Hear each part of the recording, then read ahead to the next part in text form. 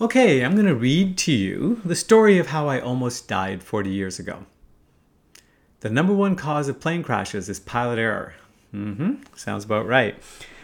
There's an old joke. When I die, I want to go peacefully like my grandfather in his sleep. Not screaming like the passengers in his car. I never thought it was funny. It was 1986, and I was in my final year of undergraduate engineering. My friend Peter and I had collaborated on an engineering design competition and won this big prize for our part of Canada. We designed a light switch that would turn off and on by voice command, pretty advanced for then, pretty fucking stupid for now. But even more exciting, we were invited to a national competition in Montreal the following month. While I was in university, I had enrolled in private pilot lessons. I once had the dream of becoming a fighter pilot, but imperfect vision and a lack of conflict in Canadian airspace foiled my dreams.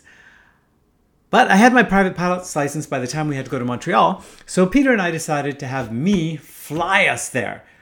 One more layer of adventure on top of the award that we just won, and even having the trip to Montreal. So on a cold Sunday morning, Peter and I loaded up our circuit board with the project on it into the back of a Cherokee Warrior for the 2-hour trip. I was taught on Cessnas, not Cherokees, so I hadn't flown this particular model of plane before, and it made Peter a bit nervous. It's like, you haven't flown this plane before? I was like, don't worry. These single-engine planes all fly the same. We're going to be fine.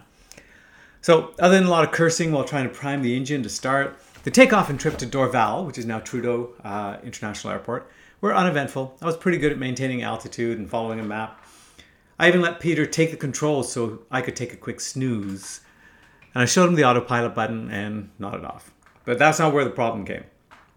An hour later, we were approaching Dorval, Trudeau Airport, and I had air traffic control on the radio assigning me a runway 24 for coming from the south. It was an easy approach, and I lowered the flaps to reduce speed. Peter said, "This was great. You should fly us everywhere."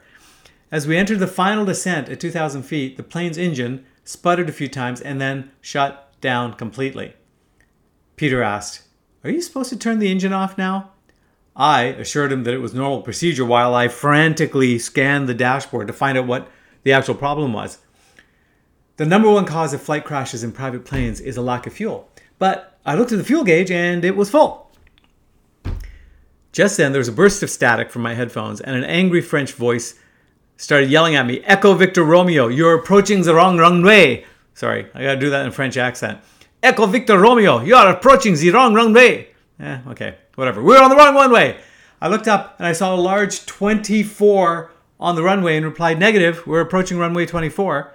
He yells, "You're on 24 right. You're assigned 24 left." What the fuck? Parallel runways?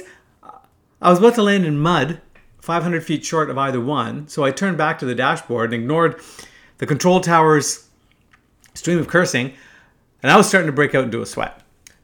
And I thought, wait a second. When I looked at the fuel tank, did I see a full tank after a 2-hour flight? I went back to the gauge and I saw a second dial at 0, and it was also labeled fuel.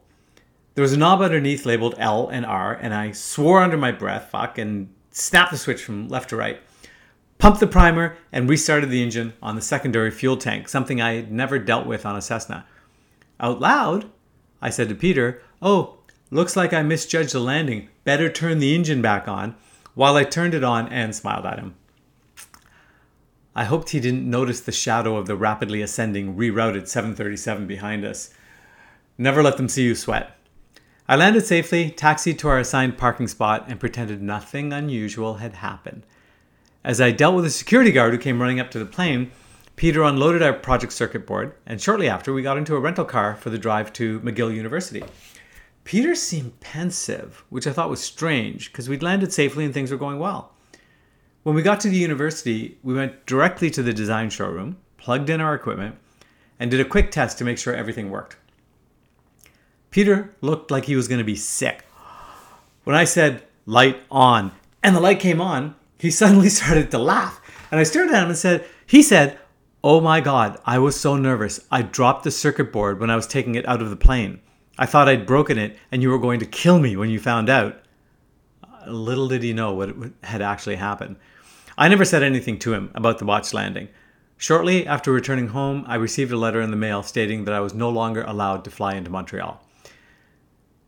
I never flew cross-country again, only taking off and landing at the same airport, flying for fun. I gave up flying altogether a few years later. After all, I want to die peacefully in my sleep.